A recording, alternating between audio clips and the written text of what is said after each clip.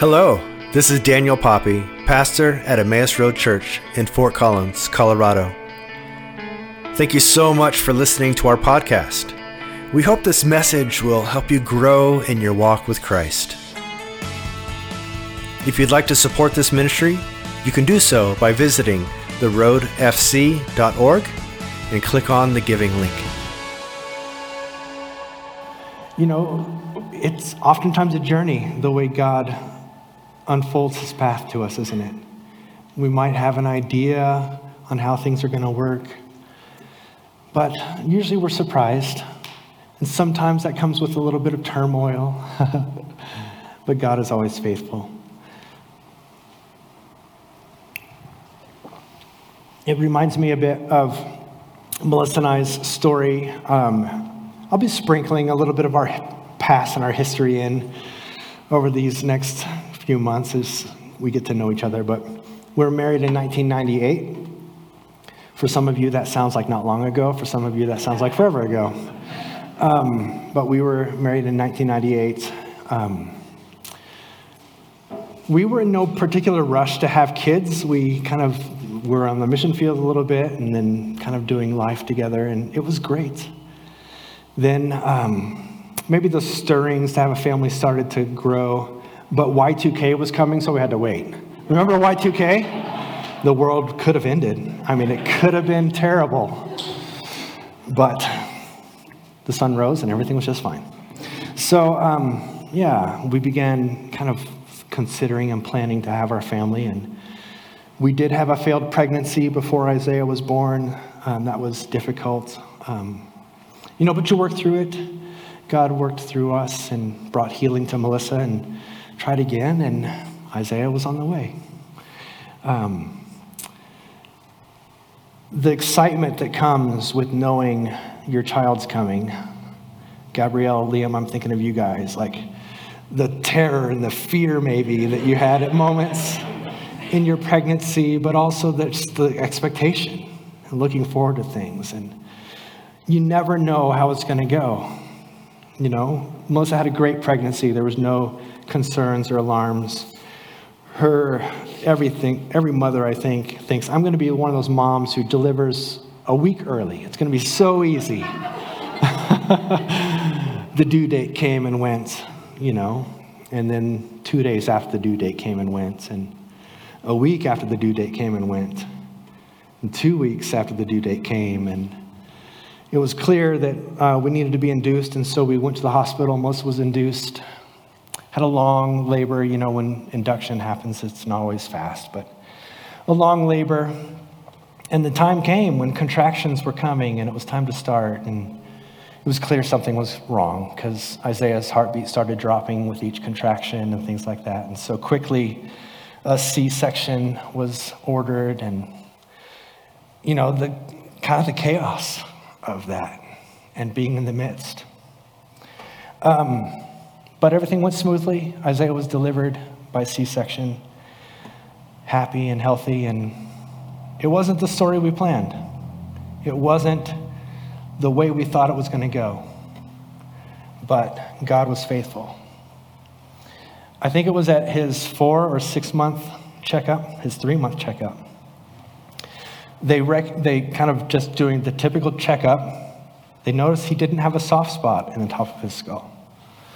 And so they started to do some x-rays and things, and it was clear that he had sagittal synostosis. That means like all the plates in the baby's head that are separate so the baby can grow were fused already, which would have meant that over time, there would have been a visible deformation, potentially pressure, but not a life and death threatening thing, but definitely something to think about. And so we thought and prayed and considered how best to care for and treat Isaiah. And at 9 months old, he had reconstructive surgery, and they kind of took everything apart and put it all back together again. Did you know they could do that? It's amazing. And here he is all these years later. You know and love Isaiah, perfectly healthy, perfectly fine. But just again, one of those examples of you think you know how things are going to go, and then oftentimes you're surprised. We could have never have predicted the journey that we would have taken with the birth of Isaiah, or for any of our kids for that matter. Everyone's a surprise. Everyone goes different. For Eleanor's birth, smooth sailing. She came early. It was so relaxed. There was a life flight pilot who needed an observation. They asked if he could observe. And so we had a life flight person on that side, our midwife on that side. The baby just came. It was amazing. But isn't that true of almost every aspect of our lives, that we put so much expectation and perhaps even pressure on ourselves to fit in to maybe our expectation, maybe the expectation of the world around us for how our lives should go? Especially in regards to life and family and health, physicality, the health of our loved ones. Because we know our physical bodies, what we experience in our bodies, what we experience in creation is so deeply tied to our emotional health, right? They're connected. Our bodies and our souls are one, and that's how we're created. We can't escape that connection. But have you noticed that, we've been chasing after some of these tensions so far in Advent? We've been chasing after that tension of hope and expectation, knowing that Christ has come and still recognizing the need for work. The tension of peace and sometimes the fear and trepidation we feel. Today, we're going to be chasing after the theme of joy. And I have to be honest with you that, this can be a bit of a challenging one to preach, especially if you're trying to be mindful of not only your heart, but the hearts of all of you folks. Because so many of you have different relationships with that idea of joy. The idea comes with quite a bit of tension in our lives. Because how often are we actually feeling joyful in the moment? When it really comes down to it. And yet, that's kind of the expectation, that we should be joyful. Somehow, all of this expectation to have more joy, or the social pressure of those around us to be more joyful, is just kind of sitting right below the surface in the midst of our day-to-day lives. Even for me, and I would consider myself a pretty optimistic person, hopeful person. But can you relate to that? Can you relate to this idea? Is anyone willing to admit that maybe today, maybe this morning, you have a bit of a strained relationship with joy? It could be elusive, it could be ambiguous, hard to find at times. And once you do find it, it can sometimes be harder to hold on to keep around. We tend to have this strained relationship because I think we so often misunderstand what joy, at least in the biblical term, the biblical sense, what joy really is. Happiness and joy are considered interchangeably. But they're actually two distinct things. They're two completely different things. The key point being that God promises joy, but he doesn't necessarily promise happiness. Happiness is an emotion like sadness, like jealousy, like fear. It's the result when our immediate well-being is being satisfied. That's happiness, right? And happiness happens to us. It feels great, but it can be temporary. When we're happy, it's only a matter of time, sometimes just minutes or seconds, that it begins to fade. Or perhaps it gets snuffed out in a moment. When you walk in, you're feeling totally happy, totally good. Somebody says the wrong thing and whoops, why did they say that? That kind of thing. This is where the tension, I think, lies, because we tend to treat joy interchangeably with happiness. The word joy appears, or the words that we use for joy appears hundreds and hundreds of times in the Bible. And actually, there's 15 different kind of root forms of it. We're going to look at a couple of them. But simcha is a word that's used for joy or gladness, and it means gladness. It means mirth. So essentially, it's this term of happiness that we've been thinking about, simcha, right? Then there's samak. I have to look at my pronunciation guide. There's samak, which also means joy, but it means to rejoice. There's much more of an action here, an action that leads perhaps to happiness, but it's more of a command that happens. Simcha appears 93 times in the Old Testament, but the first occurrence being in Genesis 31, the words of happiness and joy that are in creation. But simcha occurs 150 times in the Old Testament. It's definitely the much more common term. So seemingly, we are more encouraged to choose joy than to feel happiness. So biblical joy appears to be a state of being which may encompass happiness, but it is a lot more. Joy is promised by God as something that is gifted to us, even something that we might strive after. In other words, we do not create the conditions for joy. It's given, no matter our circumstances. And it's something that we have to really work hard to grab onto, to maintain in the midst of difficulty. But even joy is something that we must nurture and hold gently in the midst of expectation, like the birth of your children, like the raising of your children, like the sending off of your children when Isaiah turned 21 yesterday. Happy birthday, Isaiah. But as you nurture your family. Remember the 2008 election, the election in which Obama was elected? So let's set our politics aside because I don't want that to be distracting. But the statement that was made by electing the first black president to the presidency was amazing. The first black president leading our country, doing the best he could, living in a house that was built on slave labor. Right? Think about that. You remember this? Do you remember what you might have been feeling in that moment? Imagine what the Obama family must have felt moving in to the residence at the White House. I mean, they probably weren't talking about it as they walked in, but I'm sure they were thinking about it, especially mom and dad. But electing a black president did not erase centuries of racism or injustice in our country or our world. The joy that we felt was held in kind of honest tension. The fact that this is amazing step, this is amazing progress, but we still have so much to do, right? It wasn't blind or arrogant to the challenges that were to come, that Obamas would face in their leadership of the country.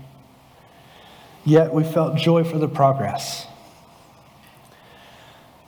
Is this good? Are you kind of recognizing kind of where we're going today?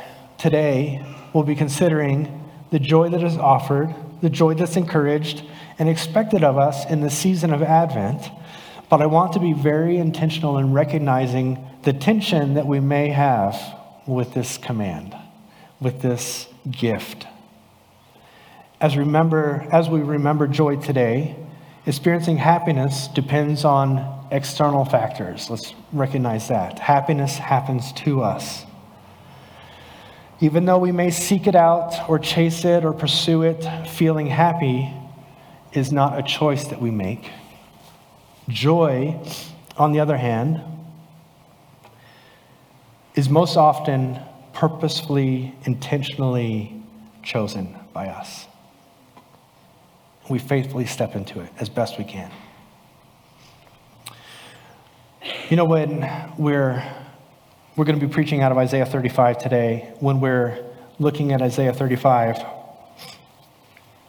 it's important to kind of recognize what the book of Isaiah is doing because it does a lot. The book of Isaiah is essentially the chief among other biblical prophecies about the coming of the Messiah. So much of it is about the healing and the reconciliation, the justice that will come. More so even than Micah or Jeremiah or the others, Isaiah's prophetic theme concerning the coming of the Savior and the kingdom that he would establish on earth, this is what he was after. So everything we read in Isaiah kind of has to have that in mind. The majority of the book is working on the premise that hope and help is on the way, even though things might be bad in the moment. And it makes sense because Isaiah is writing to Israel and to Judah in a season and time in which these nations were constantly under threat. From the Babylonians and from the Assyrians, they were constantly being harried. War was on the doorstep, as a matter of fact. And in the midst of Isaiah's writing, or at least in the midst of the arc of his book, Israel was invaded, defeated, and marched off into captivity into Assyria. And so we have to recognize that this also is happening. Isaiah is encouraging hope and promise and the coming of a Messiah. Meanwhile, Israel's under war, being held in captivity. As a matter of fact, we're in 35 today, right? So in verses 32 and 34, the chapters right before, God is reminding us through the prophet the importance of the renewal of our righteousness and devotion and faith and honoring and serving God, obeying his commands and doing right. There's also some pretty heavy warnings in there of what happens when you don't. They're kind of aimed towards the nations that are not following or observing or loving or honoring God, specifically Assyria and Babylon, but there's a lot of warning in there of what will happen, what happens when you're outside of God's favor and blessing. Then Israel's defeated and enslaved. So skipping ahead in chapters 36 and 38, these books describe the plight of God's people in the midst of this war and captivity. The writing describes both the short and long-term hope that they have for righteous salvation, righteous leadership, the King Hezekiah to come. But how this hope in just and true leadership really is pointing towards the Messiah that is to come. And right in the middle of these two sections is chapter 35. You know, with that backstory in mind and without too much kind of to spoil it, you'll see what I mean if you kind of think about those two contexts and then what we actually hear in verse 35. Before we read that, let's pray. God of signs and wonders, we come to your word again and again, seeking understanding in the new life that it offers. By the power of your Holy Spirit, illuminate our hearts and our minds so that we may believe this testimony and have eternal life. In the name of Jesus Christ, our teacher and our Savior. Amen. Isaiah 35, it'll be on the screens for you. You're welcome to turn there. Even in the wilderness, even the wilderness and desert will be glad in those days. The wasteland will rejoice and blossom with spring crocuses. Yes, there will be abundant flowers and singing of joy. The deserts will become as green as the mountains of Lebanon and as lovely as Mount Carmel and the plain of Sharon. There the Lord will display his glory, the splendor of our God. With this news, strengthen those who have tired hands and encourage those who have weak knees. Say to those with fearful hearts, be strong and do not fear, for your God is coming to destroy your enemies. He is coming to save you. And when he comes, he will open the eyes of the blind, unplug the ears of the deaf. The lame will leap like the deer, and those who cannot speak will sing for joy. Springs will gush forth in the wilderness, and streams will water the wasteland. The parched ground will become a pool, and springs of water will satisfy the thirsty land. Marsh, grass, and reeds and rushes will flourish in the desert where desert jackals once lived. And a great road will go through that once deserted land, and it will be named the highway of holiness. Evil-minded people will never travel upon it. It will be only for those who seek in God's ways. Fools will never walk there. Lions will not lurk along its courses, nor any other ferocious beasts. There will be no more dangers. Only the redeemed will walk upon it. Those who have been ransomed by the Lord will return. They will enter Jerusalem singing, crowned with everlasting joy. Sorrow and mourning will disappear, and they will be filled with joy and gladness. This is the word of God for the people of God. Thanks be to God.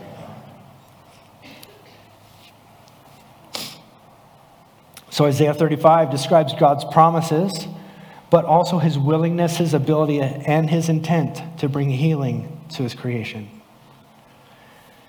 The healing will be all-encompassing. As God transforms nature, we saw that in verses 1 and 2, God's interested in transforming nature, but also broken humanity, our bodies, verses 3 through 6. But then eventually, God returns and transforms creation and people and calls them and gathers us to himself, verses 6 through 10. And it will elicit joy and praise in us, all those who hear. So God's plan since the very beginning, this isn't news to you, but it's worth saying. God's plan since the very beginning, since the fall of the humans in chapter 3, has been to return all creation and restore it to what he intended it to be, right? His ongoing work, exercised through the ministry of Jesus and through us in our way following the kingdom, is to return all things to its intended design. God's plan promises salvation to a fallen world, which will be purged from the curse of sin and purified so that it radiates the very glory of God. This is good news. This is what God is working towards. We're given beautiful, lush metaphors of how God will remake the most bleak and harsh aspects of the land and our lives. The wilderness will bloom with flowers. The dry, parched land will receive rain and be transformed into a lush green landscape. Dry ground will spring forth in pools of water. Ground once barren will be covered with grass and reeds and rushes. Even wild and dangerous animals that prowl will no longer be a threat. When God's kingdom has its way, all of nature bursts not only into bloom, but also into song. The very environment of God's people will reflect this beauty. The prophet has in mind the transformation that will be coming over the land, and he kind of compares it to like as we're looking at a bleak, cold winter and we're looking forward to that springtime that will come and bring new life and new rejuvenation. It's a very fitting connection. The whole face of the earth will be changed. Glorious restoration, though, will go beyond creation and our environment, and it will also impact us, our bodies, our souls, our physical conditions. God's redemptive work will bring restoration and salvation to his people, and we will be freed from the tyranny of sin and death, and its results on our bodies and our lives. Is anyone looking forward to that? We have that, don't we? Christ has come. We have salvation. We have forgiveness. We have restoration. But here we are, continuing in our Advent theme of being in between. We recognize that things are not yet right. Are we looking forward to this? The weary will be renewed. Does that sound good? The fearful will be given courage. The blind will see, the lame will walk, the mute will speak. Not just speak, they'll sing with joy. When God's kingdom is at work in our physical lives, there is a change. When Christ comes and his will is released in the world, healing and restoration of creation and our bodies take place. As a matter of fact, some of you may recognize a few of these statements, such as the blind will see, the lame will walk, the mute will speak. It might kind of be resonating with you because a few weeks ago we studied this passage in Matthew chapter 11 where Jesus quoted this passage. Remember, we were studying the way of Jesus. This is the way. And many people were beginning to question what Jesus was doing, the results, and how he was teaching and doing things that they didn't expect. It was different. Even to the point that John the Baptist had questions. While imprisoned, he sent his disciples to ask Jesus, kind of once and for all, hey, John wants us to know, are you really the Messiah, or should we be waiting for somebody else? And in response to John's question about whether Jesus was the one that was to bring the kingdom of heaven into reality, Jesus pointed back to his cousin. He gave this message to take back. Go back to John and tell them what you have heard and seen. The blind see, the lame walk. Those with leprosy are cured. The deaf hear. The dead are risen to life. When Jesus Christ comes, healing takes place. When he was here on earth, healing took place. In our lives, in sometimes greater and sometimes lesser ways, we experience healing. When Christ returns, all things will be healed and made right. Where there has been confusion or loss, the clear way to life and joy is revealed like a highway in the wilderness when Christ is in the midst. Where we might have had trouble discerning perhaps Christ's intention or direction or way for us, all things will be made clear. The ransomed and the prisoner will be restored and will be returned home, and they will sing and shout with joy. These are amazing promises. These are the promises that should get our hearts beating, should get our blood pumping. The optimistic among us are probably feeling that right now. My dad is here today, and he's one of those guys. I know he's excited, even though he's probably sitting stoically. But for some of you, and don't be ashamed, for some of you, maybe you're not feeling so joyful. Maybe it's still hard. You may look at these promises about God's power to heal, to bring change with a bit of cynicism. Because frankly, you've been sitting in a season that's been hard for a long time. Here, now, we see much evidence kind of to the contrary. Because war still exists. What's happening in Haiti right now, it's hard to listen to. Violence, pain, disease, famine, cholera, of all things. You know, even we believers can feel this tension. Even those who may be on the road, we still recognize the need for salvation, the need for a Savior. And if you're thinking that way, you're probably feeling the exact way that most of those hearing Isaiah's prophecies, most of Isaiah's words were feeling.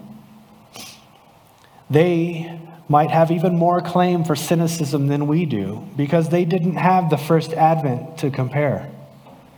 They were still longing for the first coming of the Messiah.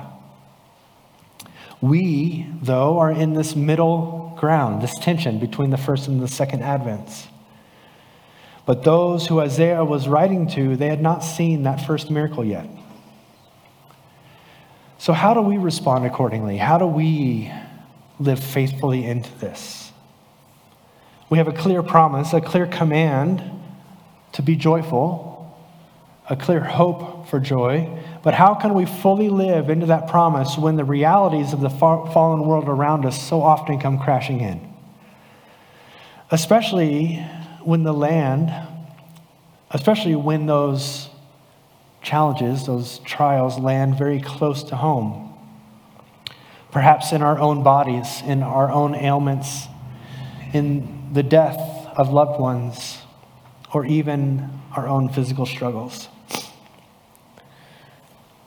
Well, thankfully, we do have the miracle of Jesus. We do have the miracle of Christ come in his first advent. His freedom over sin and death and his victory over the cross and the promise of forgiveness and salvation. And we also have the promise of his second coming, the advent to come. But how do we remain hopeful? How do we kind of hold on to joy in the midst? Well, the disciples often had the same question. They wondered the same thing. In various ways, they asked Jesus these questions. And Jesus responded to those questions many times, but we're going to take a look at one of them, one of my favorites. It comes from John chapter 15. He answers this question of how to remain hopeful and joyful in our lives. In chapter 15 of John, of course, it begins with the story of the vine and the branches. Remember this story?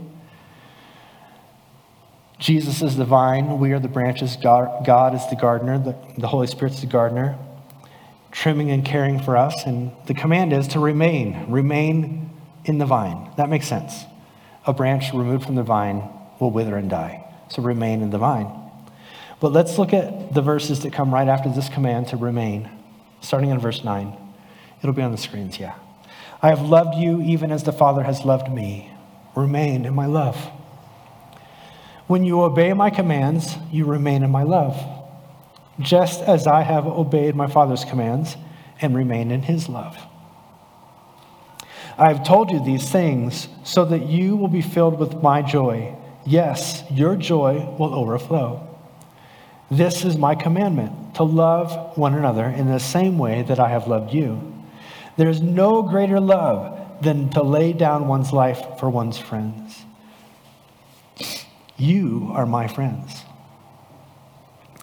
And if you do what I command, I will no longer call you slaves, because a master doesn't confide in his slaves. Now you are my friends, since I have told you everything the Father has told me. You didn't choose me, I chose you. I appointed you to go to produce lasting fruit, so that the Father will give you whatever you ask using my name. This is my command. Love each other. So deep and true, lasting joy comes from devotion to God and in living in the love of Jesus. You know, I think if we consider the moments in our lives where joy tended to permeate difficult situations, it's likely been when we've been able to put the focus off of ourselves and onto those around us. Does that sound right? Does that sound close to your experience? Despite our own hurts, despite our own sorrows, how are we able to love and to consider those around us? To do for them all the things that Jesus demonstrated and that all the things that Jesus asked us to do. By doing this, joy became a byproduct, or happiness became a byproduct, because we were choosing to do the thing that Jesus was asking us to do. Another theme that recurs often in Isaiah, it was in our assurance of forgiveness this morning, is the theme of drawing water and drinking from a well. Isaiah 55 is the command that says, come, draw, eat what is good, right? Isaiah 12 has this theme of drawing from the well.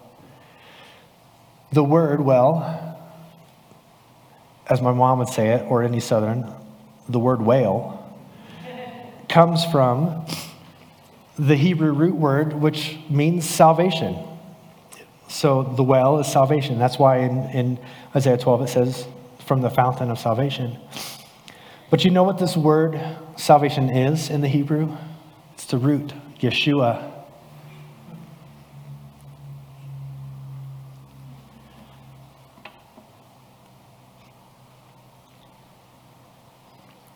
The command is to come and draw from Jesus. To be reminded of what he asks us to do. And to commit to living and following that. Isaiah 12:3-4 says, "With joy you will drink deeply from the fountain of salvation. In that wonderful day you will sing, thank the Lord, praise his name. Tell the nations what he has done. Let them know how mighty he is. With joy you will drink deeply from the fountain of salvation."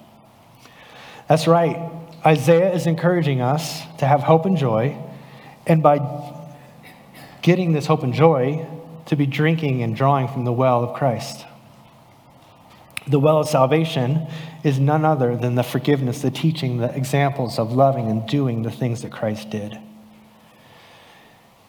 We can experience joy that we read about in Isaiah 35, what Mary describes when the angel comes and she visits her cousin Elizabeth, what the shepherds experienced on that night when the angelic host was before them, what the wise men experienced when they visited the Christ child. We experience this joy, this true salvation, when we love and we follow the commands and the guidance and the demonstration, the example of Christ in our lives. Hope is sustained and stirred up in us when we follow what Christ did, while remaining faithful and hopeful and expectant of Christ's second advent. Like the nation of Israel, we long for a righteous and just leader. We long for righteous and just leadership, even in our own civil lives, and that's good.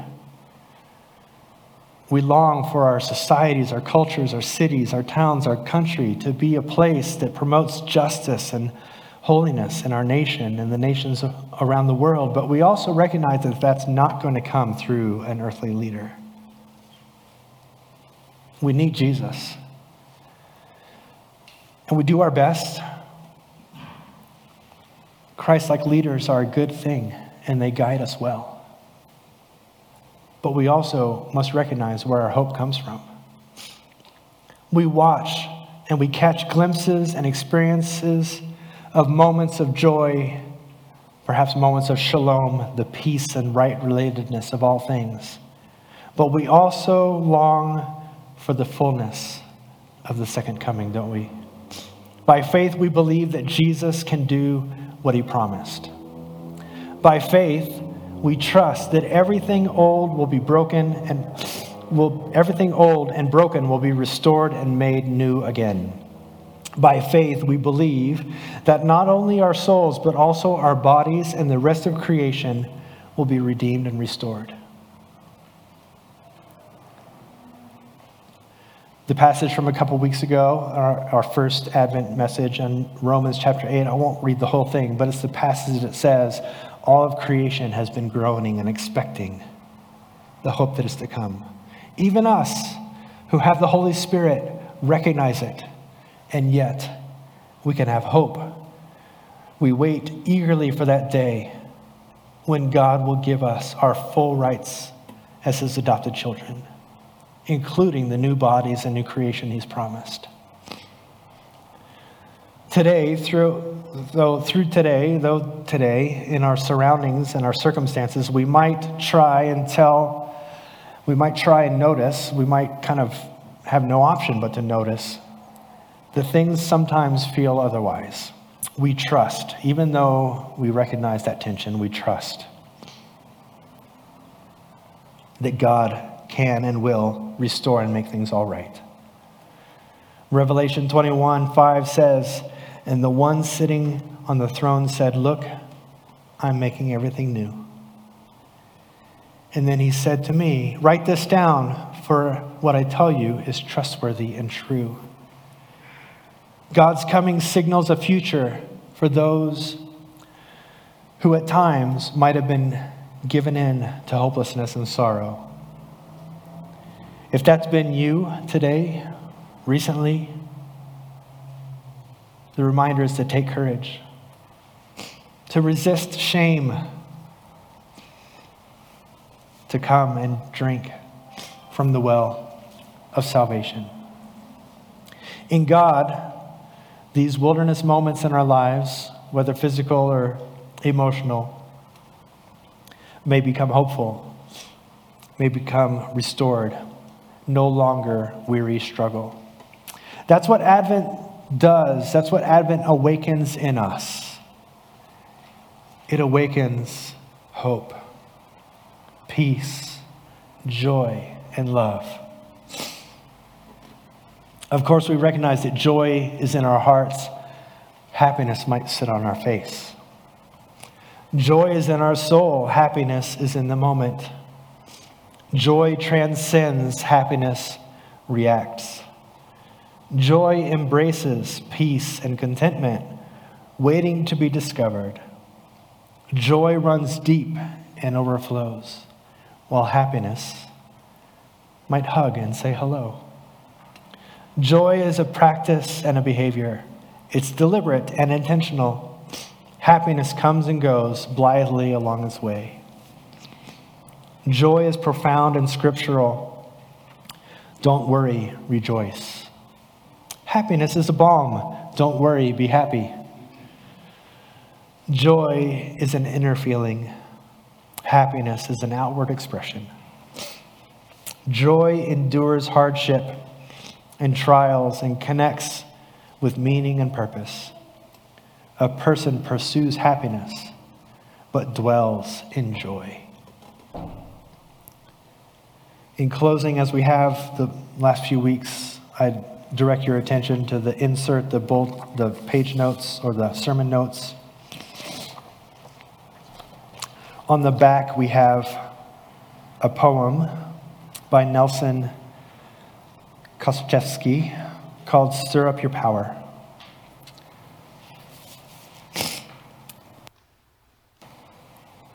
This will be our closing prayer for today.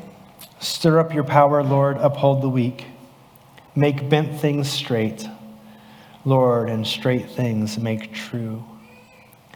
Let even fools learn what the wise ones seek. Rekindle all love and all hearts renew. Stir up your power, Lord, to clear the way. Straighten the path of our wandering walk. Turn dark night's guilt into penitent day. Let peaceful prayer replace our idle talk. Stir up your power, Lord, and take your throne. Today, show the world what has always been, that our eyes may see what our faith has known, that heaven and earth may be freed from sin.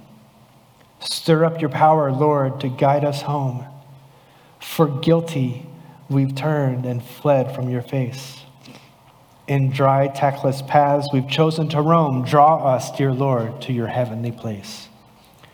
Come, Jesus, come as you once came before. Blow, Spirit, blow, as you once blew before. Bless, Father, bless, as you once blessed before. Teach your church once more to bless and adore.